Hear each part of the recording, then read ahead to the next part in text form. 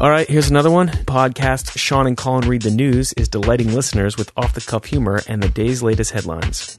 And it says that the show is dumb and the hosts are dumb and they have small, dumb brains. It definitely does not say that. What? It does say every Wednesday they have interesting and hilarious guests. And it says here they were banned from Olive Garden for demanding that the restaurant adopt them legally. Where are you getting this stuff from? From Sean and Colin Read the News. Available now wherever you get your podcasts.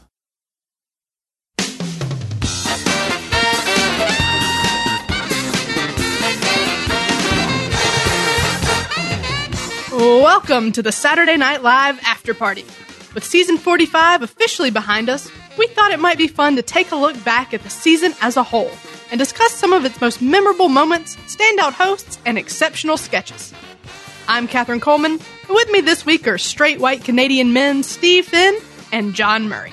If you'd like to connect with any of us, you can do so at snlpodcast.com. Enjoy the following selected highlights from this week's discussion. And if you'd like to hear our full-length, ad-free episode, it's available exclusively for our patrons at patreon.com/SNLpodcast. It's our patrons who make the cast possible, and we are so thankful to everyone who's already come on board. To learn more, go to patreon.com/SNLpodcast. All right, here we go.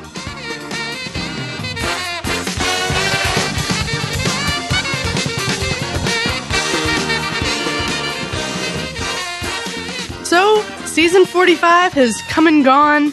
We started out with a series of promising hosts. Up top, they went ahead and told us we were going to have Eddie Murphy coming in. A lot of excitement coming into the season. And then a screeching halt with the world on lockdown. And what a strange time we found ourselves in. And seeing SNL go through that with us. It was a special season for sure. So I'm excited to get into it and discuss the season as a whole. Mm-hmm. But first, John, I think you have some patrons to thank.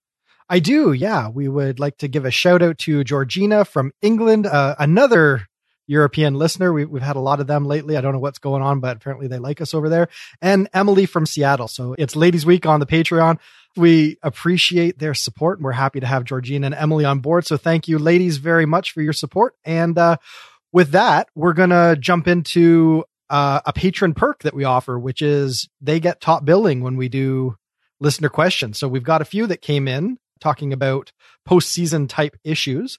We're going to start with one from our patron, Jamie Dew, who asks, I would love to know if you think any of the performances on the at-home episodes could be viewed as goodbyes for any of the legacy cast members that might not come back next year. All right. Loaded question.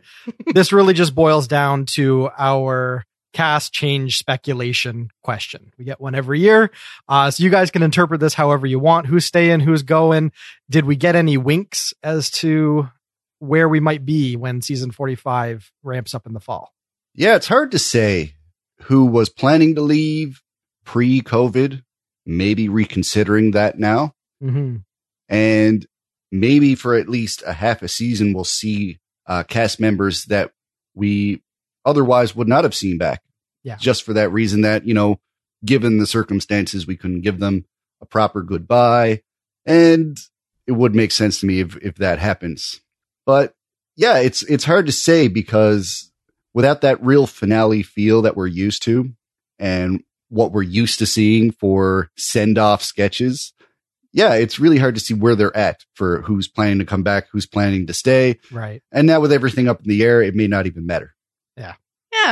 Yeah, I sort of agree. I think we were feeling like it was going to be the last season for especially a lot of our girls, Cecily and Adie and Kate, who have sort of reached the end of their contract and are big names and feel like they may have some other projects to go to. And I felt like we were getting a lot of Kate and Adie duo sketches, and that was maybe, them, we were giving them what they wanted to do as sort of Right. their last season. And then, Cecily, we've been feeling, and especially if you look at her Instagram, just sort of a feeling that she has a lot going on and, is maybe ready to say goodbye. But I agree with Steve with the coronavirus thing.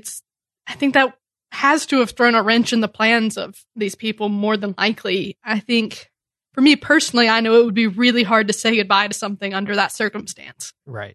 And not come back for at least a couple episodes, if not the, first half of the season. So I think we're probably going to get most of our friends back for at least a few episodes to say goodbye. If not, maybe they'll just do a whole nother year for us. I don't know. Yeah, there's a lot of angles to this because of all the curveballs we've been thrown this past spring. A couple things to consider. First off, is anyone going to be scouting?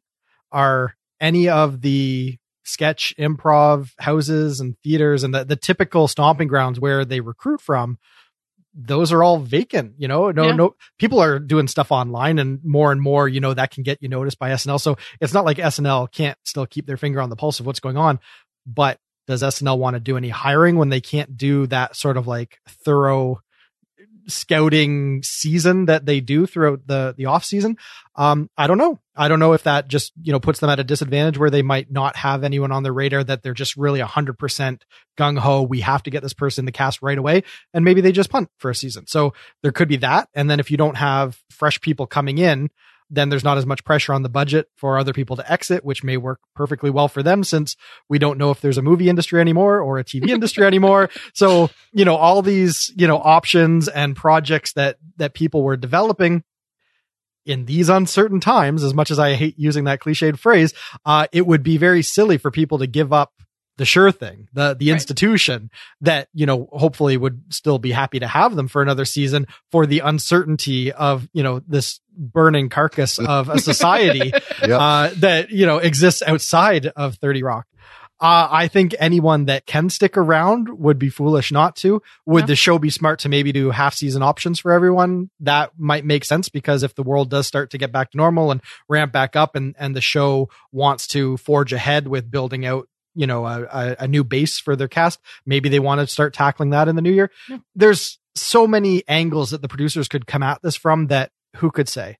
So yeah, I don't know. We're in a holding pattern. It's really weird. Prior to the Corona crazy, I had heard what I consider to be one credible rumor, I guess we'll say, because I don't have it substantiated from multiple sources or from the horse's mouth, but I did hear that one person was definitely done, but a lot has happened, in the last few months. So my best prediction is I think anyone that can still be at the show in the fall should be at the show. I say just stick with what you know and give the world a little bit more time to sort itself out before you make any big moves. Yeah. Nobody's signing any big contracts right now, leading SNL. Yeah. We got another patron question from John Heyman. What do you think the staff will take from the at-home experiments into the main show?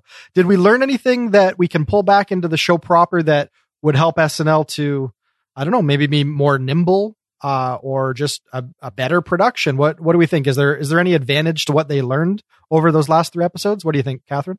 I think hopefully they just sort of come back with more creativity. I think we got a lot of sketches and different angles on things that we wouldn't have necessarily seen if they weren't sort of forced into this new medium. Mm-hmm. So I hope they just bring that same sense of enthusiasm and creativity and kind of a new lens of looking at the show back with them into Studio 8H.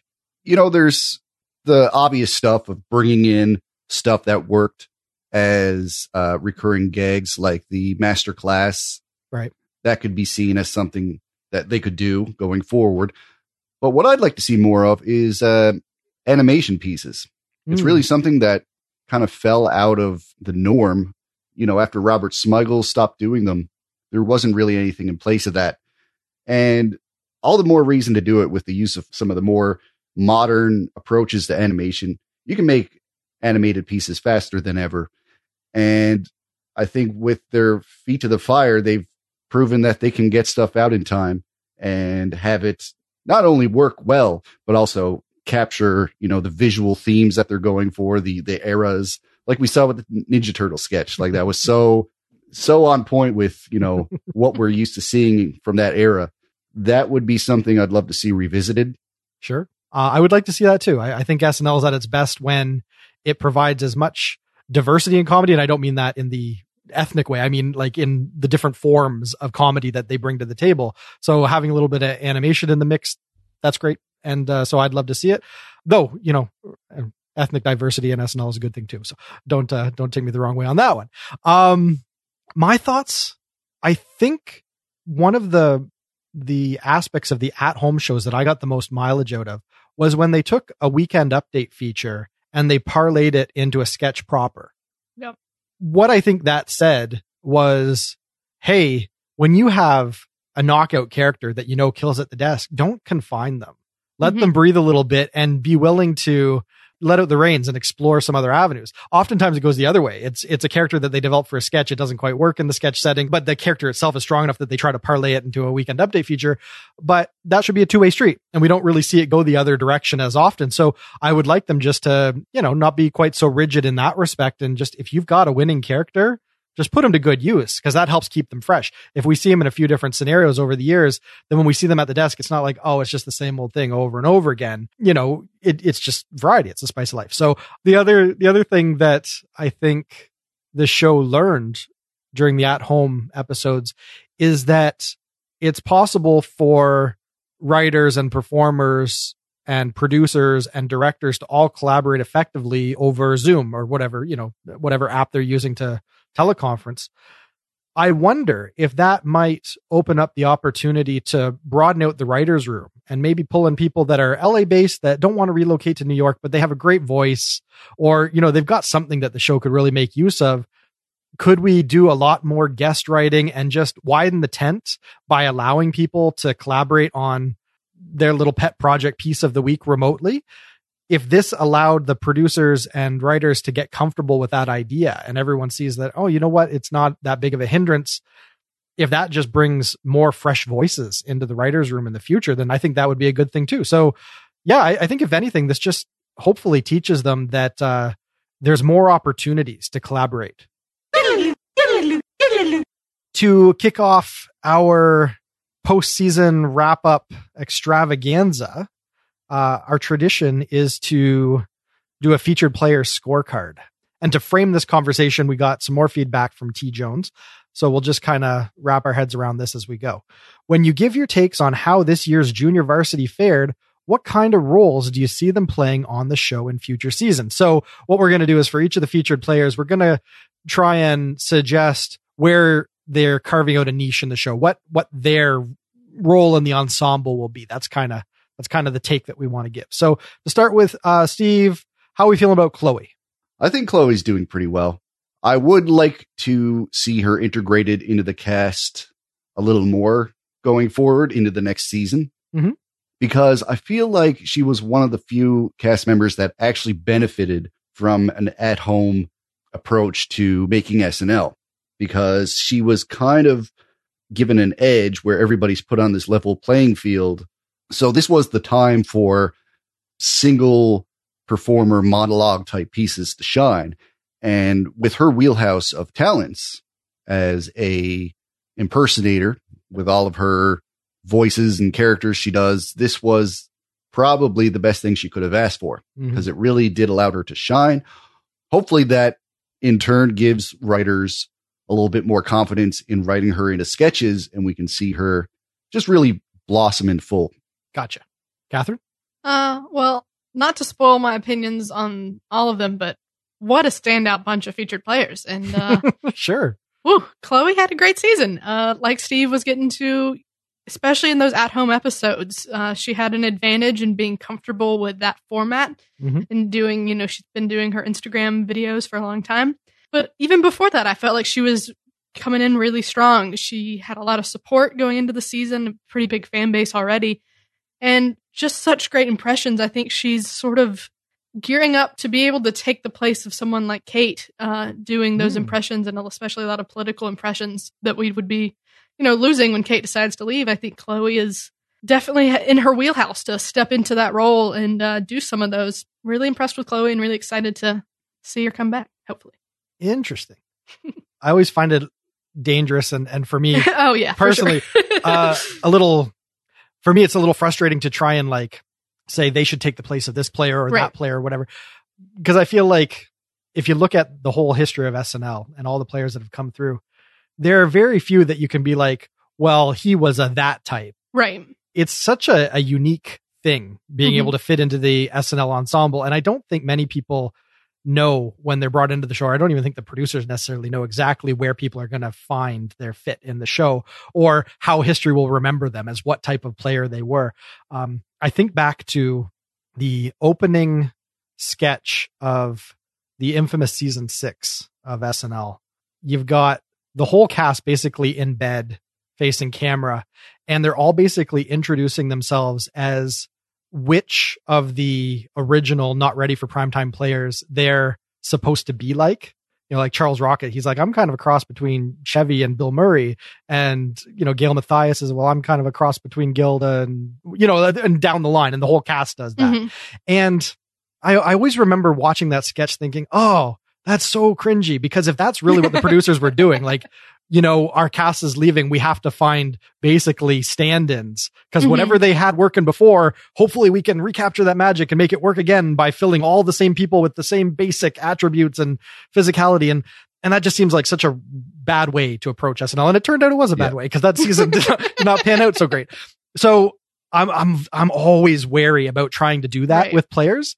So rather than try and think, well, who's the senior player that's on the way out that these guys could kind of assume the role of, I like to think of it just more of, okay, what are their strengths and how could that serve the ensemble, and sort of leave it there. So that's a whole big diatribe. And, you know, I didn't mean to shoehorn Chloe into being Kate or anything. Just no. My thinking with the impressions and that wasn't on you. That wasn't on you. When I read this question from T. Jones, that was my first thought, is like, oh, I always hate doing this. And you just happened to play right into it. But, for Chloe, the thing that kind of got my gears turning and why I went on that whole tear is I kind of see her more as a bit of an anti-Kate in a way. Interesting. One of the things that Kate does that it's really hard for people to put their finger on exactly what's brilliant about Kate's performances, but we all enjoy what she does for some reason. She has just a way of just really inhabiting a character at some sort of a fundamental level where her whole body is working in service of the character in a way that is uncannily natural.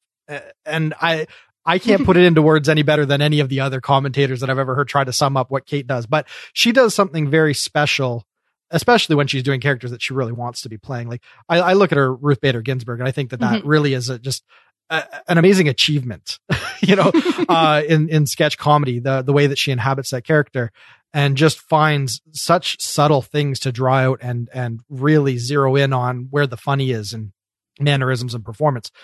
So Kate is surprisingly a very subtle performer in a lot of respects. Chloe, I think, is just a big ham. And I think that's great to watch for the complete opposite reason, because she's going to take everything and put it over the top and just, you know, I'm going to get laughs by putting myself out there as far as I can go and make this just as big and loud and exciting as possible. So there's not quite as much nuance or subtlety there, but it's funny for a completely different reason.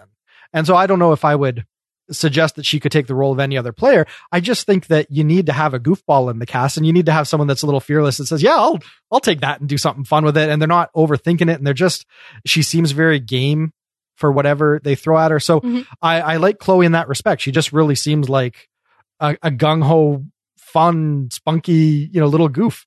And so I think that certainly has a place in the ensemble. And I think she had a pretty good showing. I have nothing but high praise for what Chloe does, and glad that she seemed to have a solid outing, and I can't see any reason why she wouldn't be back. How do we feel about Ego, Steve? I think Ego is lovely.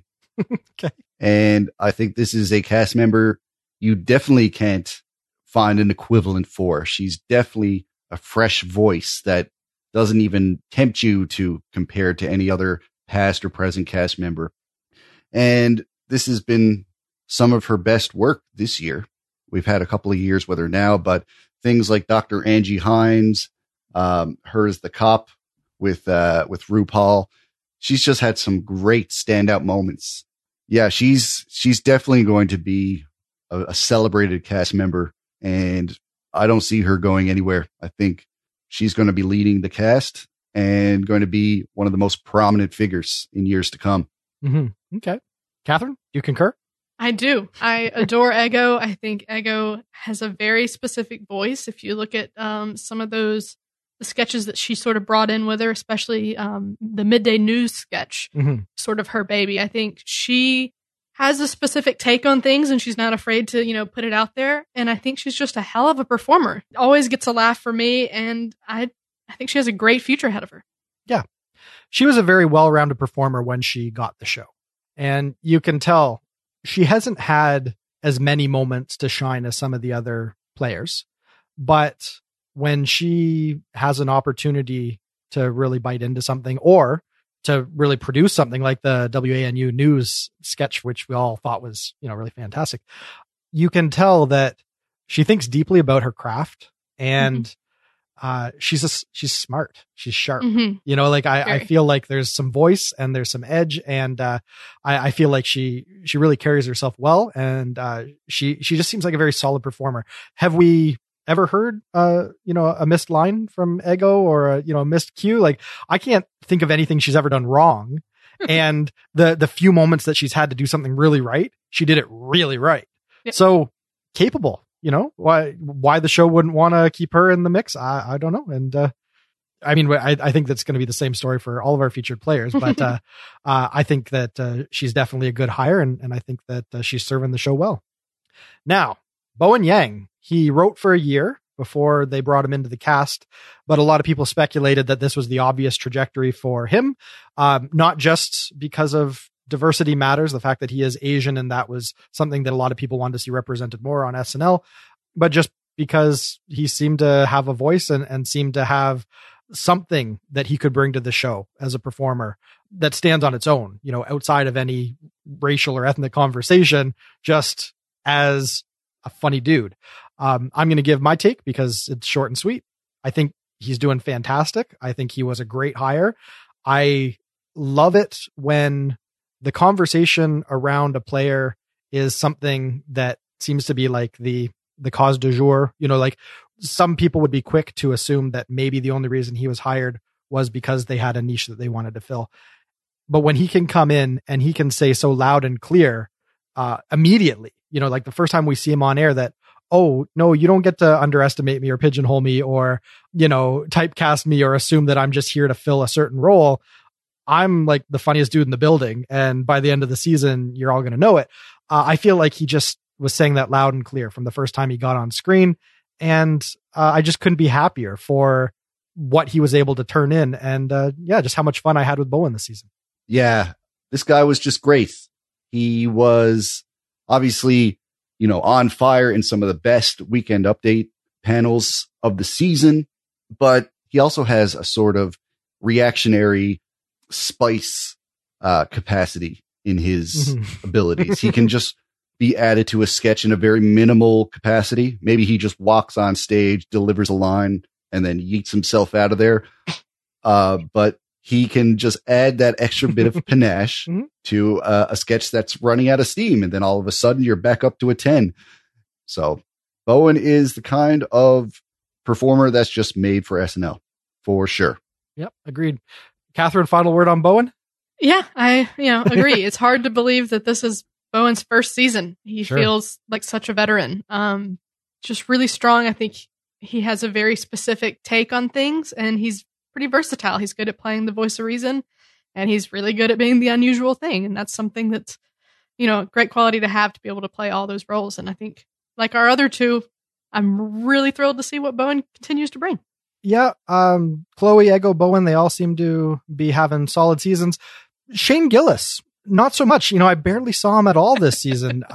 Where was Shane? Like, is he the new Luke Null? Like, what's going on here? Don't even. Luke Null is a great human. No. Shane Gillis Yes. I had the opportunity to putz around Cleveland eating pizza with Luke Null last fall, and he's a delightful fella. And everyone knows that I wanted to see him have a longer tenure on the show as well. But for the sake of a cheap joke, I thought that I'd throw him in there. I know. All right, here's another one. Podcast Sean and Colin Read the News is delighting listeners with off-the-cuff humor and the day's latest headlines. And it says that the show is dumb and the hosts are dumb and they have small, dumb brains. It definitely does not say that. What? It does say every Wednesday they have interesting and hilarious guests. And it says here they were banned from Olive Garden for demanding that the restaurant adopt them legally. Where are you getting this stuff from? From Sean and Colin Read the News. Available now wherever you get your podcasts. Why don't we switch gears here, Catherine? You take over and lead us through our superlatives. All right. We're into the best episode. John, what was your best episode? It'll be no surprise that I'm going with Eddie Murphy with musical guest Lizzo. Again, I recognize my bias in this matter. It was a real treat to be able to watch that unfold in 8H. It's a fond memory that will be with me for a long time. So that episode, rewatching it, it gives me the feels. But I think it was a solid episode. The only real criticism would be, it was a nostalgia fest. There wasn't a whole lot of fresh stuff. It was all, let's do the Eddie Murphy show. But darn it all, if I wasn't ready to watch the Eddie Murphy show. So it seems to hold up. Biases aside, I think it's a solid episode. The general consensus seems to be that people just really like that one. So how that isn't, a classic or worth a best episode nod, it certainly works for me. It's my best episode. Definitely a very strong contender. Steve, what was your favorite? It is the same. I'm shocked. I also picked Eddie Murphy / Lizzo because this was just so infectious. And I guess it was just the relief from wondering if Eddie still had it. Right. And then not even being like close to as good as he was, but being just every bit as good as he was before was just so satisfying to watch. Clearly, this episode has a lot of advantages that the other ones didn't when it comes to being the contender for best episode. But hey, I don't care if it had a set of loaded dice. I will let it run with the wind because, there's just no rules. There's no set rules for picking this. So I'm just going to go with how I felt. I've received a full document of stringent rules. I don't know what you're talking about. Yes. Well, Yeah. So I think Eddie was a very strong episode with a lot of things going for it, but I'm going to, be the varying voice again. I honestly don't know if I can pick between these two. I have a strong bias and definitely good feelings towards the David Harbour, Camila Cabello episode, but also the Harry Styles episode was a really strong episode. It was fun. There's at least 4 sketches in there that I would just recommend off the bat to anybody. I have a lot of friends that aren't as into SNL, and if they were wanting to see some sketches from the season, I would definitely throw Funeral DJs at them. The Norwegian Couple would be a strong one. Sarah Lee has a lot of mileage to it. Just a really strong episode. But I feel the same way about the David Harbour episode. Plus, I was there, so do I have to pick between them? It's in the paperwork. It is. I'm going to go Harry Styles. I think it was a little bit stronger of an episode. Yeah. And so I'm going to give best episode to Harry Styles with Harry Styles. That's a good choice, my dudes. You try? Have you tried? Have you tried? Oh, yeah. No, that one was a very charming episode. It was a lot of fun. And it was the one that had that 80 pre-tape where he's the dog, which, I thought was great. Sort of a Wes Anderson fever dream kind of a sketch. Yeah. For me, the best episode, if you got to kind of fall down on one side of the line between a solid episode or one that has like some sort of historical significance or staying power just because of some, X factor about it, I'm going to probably go with the X factor because that's the one people will be talking about down the road. No. But you're right. As far as solid end to end, Harry Styles, that was a good outing. I can wholeheartedly recommend that. I'm glad I have your approval. And now that I do, because I do thrive off of that, we'll move on into best host. Steve? Will Ferrell, I'm going to pick. I just love whenever he comes to town and twirls his pistols or whatever works in my analogy that I just started. He just is an untouchable performer. He elevates all material that is given to him. There are some sketches in the Will Ferrell episode that aren't really that great at all. And if they were done by any other host, they would have been not looked at as favorably by any of us. But because it was Will Ferrell, they were that much better. And I think this is really the best way to use best host because it's dangerously similar to best episode.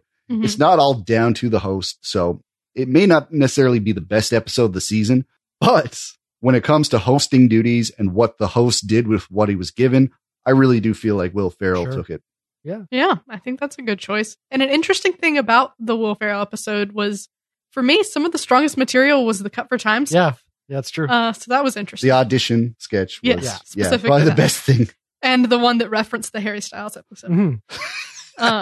Definitely good stuff coming out of Cut for Time, Will Ferrell. John, who was your best host? I think Steve makes a solid case for Will Ferrell because a host that can take middling material and sell it just because they're that good. Well, that's the host elevating a show and making it better because of what the host can bring to the show. For that reason, I think one other person you can look at and say he tends to do the same sort of thing, I think, is John Mulaney. He does it in a more understated way. You know, he's not as big as Will Ferrell as far as personality is concerned, but John Mulaney seems to sharpen the shows that he's involved in, and he's comfortable enough there that I think he tends to craft the show and be a lot more deeply involved just because of the nature of how he used to be associated with the show.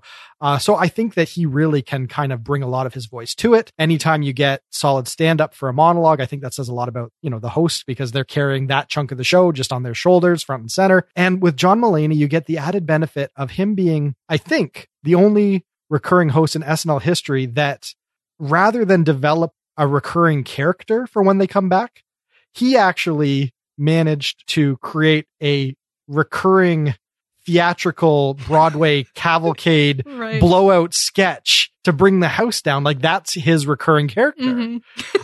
And I don't think that's any small feat. No. You know, for people to be clamoring for him to come back so that they can have another musical Broadway thing from him, you know, that comments on the worst aspects of New York culture. Like, that's great. I mean, you've really carved out a name for yourself at SNL when you're that guy. John Mulaney, I'm sure, will be back every season, you know, as long as SNL's around for the foreseeable future, at least as long as he wants to be doing it, simply because he knows how to bring his best to the show and the show knows how to use him. And it's a very nice marriage when he comes back. And so I think I'll give it to him. Yeah, definitely strong cases for both of those guys. Mulaney is fantastic. Will Ferrell is obviously legendary. I'm split between Styles, Harbor, and Murphy. I think in a similar vein to Will Ferrell to be said for Eddie Murphy. But ultimately, it's something that David Harbour and Harry Styles both brought to the show was a really good enthusiasm. Sure. You know, they were both excited to be there and really gave their all. And I think I'm ultimately going to go with David Harbour because he's someone that, to me, I really like him. I think he's a cool guy. He's great in Stranger Things. Wasn't sure exactly how it was going to work out on SNL. You know, it could have not gone as well as it did, but he was game for whatever they threw at him. He came in with ideas. He brought us the Grouch, you know, and I think he had a really strong showing and he was excited to be there. And that's something that I love in any host. Like, you look at someone like JJ Watt, who we were like, oh, I don't know what this is going to bring, but he was thrilled to be there. Sure. And that came through and it gave us a pretty good episode. And, you know, it really comes through in the sketches when they're proud of what they're doing and they're part of it and in awe of it while it's happening. Right. So I'm going to give it to David Harbour. Yeah, I think that's solid. Last season, Liev Schreiber was my big surprise. Hey, first time host, don't know what to expect. And man, that was a fun show. Mm-hmm. And I felt very similar with David Harbour. The Grouch, you know, obviously was a tentpole moment for the whole season. But when he came out and delivered a very competent monologue where he was a little self-deprecating and just really kind of won you over with his presence, I was surprised how confident I felt about the show at that point. So you're absolutely right. As a first-time host, he really impressed. And you could tell. Absolutely. He was thrilled to be there and wanted to really deliver a great show. And how can that not be infectious? So right. Yeah, I can dig it. And them arms too. All right. Well, up next on our superlatives, the best musical guest. Steve, this was your baby. You wanted this to be a topic, so I'm going to let you go first. I did want it to be a topic, and I wanted to give it to Harry Styles because, I don't know, I just really like what Harry Styles does these days. I've liked his last couple of albums, if I'm being honest. I'd rather you lie to us, but okay. Well, I'm just going to have to be honest. It was a great performance. He's clearly a talented singer. He's like Justin Timberlake. Once you get him out of the whole boy band thing, you see that he's actually really a great talent and wasn't just propped up by production and marketing. You know, he really does have something. And that's probably one of the best albums of the year for sure. To this day, I'm singing Watermelon Sugar High to my cats on a daily basis. So it has really stuck with me. I'm giving it to him. All right. John, your best musical guest? I'm giving it to Halsey. She is a delight to watch. She makes me feel kind of funny, like when we used to climb the ropes in gym class. You're doing this bit again? Yeah. No, like, I saw the question on the page and I struggled to find any other musical act that was more memorable than how uncomfortable it was to watch Halsey with my wife. And, yeah, there was just, It was an impactful moment. And Halsey, she knows how to put on a show. All right. But slightly more seriously, I think Chris Martin gave a beautiful performance on the SNL at Homes. And it was a performance that just felt very right for that episode. And so I think that's probably a more reasonable offering. But darn it all, Halsey, she's a cute girl. We had a season, I'm going to differ from John. I'm going to say we actually had a season of pretty memorable musical performances in my book. We opened with Billie Eilish and her wild spinning room. Taylor Swift's always a big deal, for me at least. We had Lizzo bringing a lot of energy on that Eddie Murphy episode. Mm-hmm. And then, like you said, that really special moment with Chris Martin on the First at Home. Those were sort of my 4 big ones to choose from. And had Taylor Swift picked different songs, it would be easy for me to give it to Taylor Swift because I love Taylor Swift. I think I'm ultimately going to go with Billie Eilish, though. I think that was a good way to kick off the season. It's always nice to see someone try something big and succeed and do something new with the space. And so I think that was really great, and I love that song. Yeah, no, it was fun to watch. It's a fun gag, a little creepy, the walking on the ceiling stuff. That was a lot of fun, and I think that was the premiere, right? Billie Eilish. Mm-hmm. Yeah, so I mean, they always want to do something a little more memorable for the premiere, and I think they had a good booking, with her. So Penn and Teller did it better. Yeah. All right, here we go. It's the big one. On a scale of classic, great, decent, weak, or train wreck, how would you rate season 45? John? I'm giving it a classic. And a qualified classic, because it wasn't an even season as far as, every episode was just stunning quality. This was the season that had the insurmountable challenge of commenting on COVID and producing during COVID. And what they came up with, I think, is going to be a case study for a long time, about kind of how the world was reeling and how productions had to adapt, and the creativity involved and the collaboration involved, I think is just amazing. There's an SNL stories or stories from the show or whatever they're calling their little featurettes on YouTube for this season. There's one dedicated to showing how they produce those episodes and kind of getting the oral history from the people involved. It almost brings a tear to my eye, knowing the stick-to-itiveness and the passion that everyone brought to that, to try and do something good and fun during a really weird time. And so I think you got to respect that and applaud it. And I think those episodes turned out so much better than I was expecting. So I think that's a serious win for the season. And you have Eddie Murphy's triumphant return, which is no small feat. So, I mean, that's going to make the season infamous on its own. And just across the board, even though we're kind of mid-election cycle, so it's not like turning out great political commentary. And I wouldn't say that the writing was like significantly better than last season. So, I mean, there was certainly a lot of up and down that way. There was still a lot of high highs this season and a whole lot to really get on board with because of the momentous times that we're living in and some of the crazy unexpected moments that delivered this season. I think there's a story that goes along with this season that's classic. Yeah, I think if we take SNL at Home out of the equation, I think we have maybe a decent plus season. Yeah, I'd agree. It had some great moments. It had some good sketches, but not overwhelmingly even. Nothing huge that, will definitely last a lifetime of classic sketches. But once you add that into the equation, like you said, it's a story to be told. It is a classic season. It's something that will be in the history books and something that will be part of this COVID story. And it's just a really special thing that they pulled off. And I think it'd be hard to argue that doesn't provide a classic aspect to it. Yep. So, Steve, do you want to make that argument? No, I don't. But yeah, I'm going to give it a classic. Before we got into the part that, we all agree, put it into classic territory, I don't know if I would have given it a great or a decent, but it definitely would have been positive for sure. We did have the Eddie Murphy. We had the John Mulaney, the Will Ferrell. We had a lot of great moments. David Harbour was another, some really great musical guests. Overall, some really great moments from pretty much every cast member. So I feel like everybody got a chance to shine. I feel like everybody involved with the show from the outside brought in really did something great with what they were given. And then, of course, we got into the at-home era of the last few episodes, which was just, mind-blowing. That was all put together and, executed to such success because, who knew? Who knew that they had to do that? There was no preparing. There was no training for this. There was just, hey, this is what we have to do now to put on a show. And they did it. And it went great. this is obviously a classic season just for that reason. Yep. Definitely a big season and a lot to say about it. Ring the bell.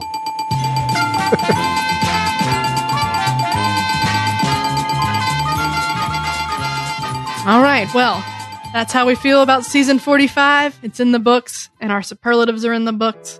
And I hope you've enjoyed the ride with us. And that is a wrap. Thanks to Steve Finn and John Murray. And thanks as well to our most generous patrons, Sam Bowers, Neil Weinstein, Justin Gardner, Carissa Eubank, Aaron Intrader, and Brian Clark.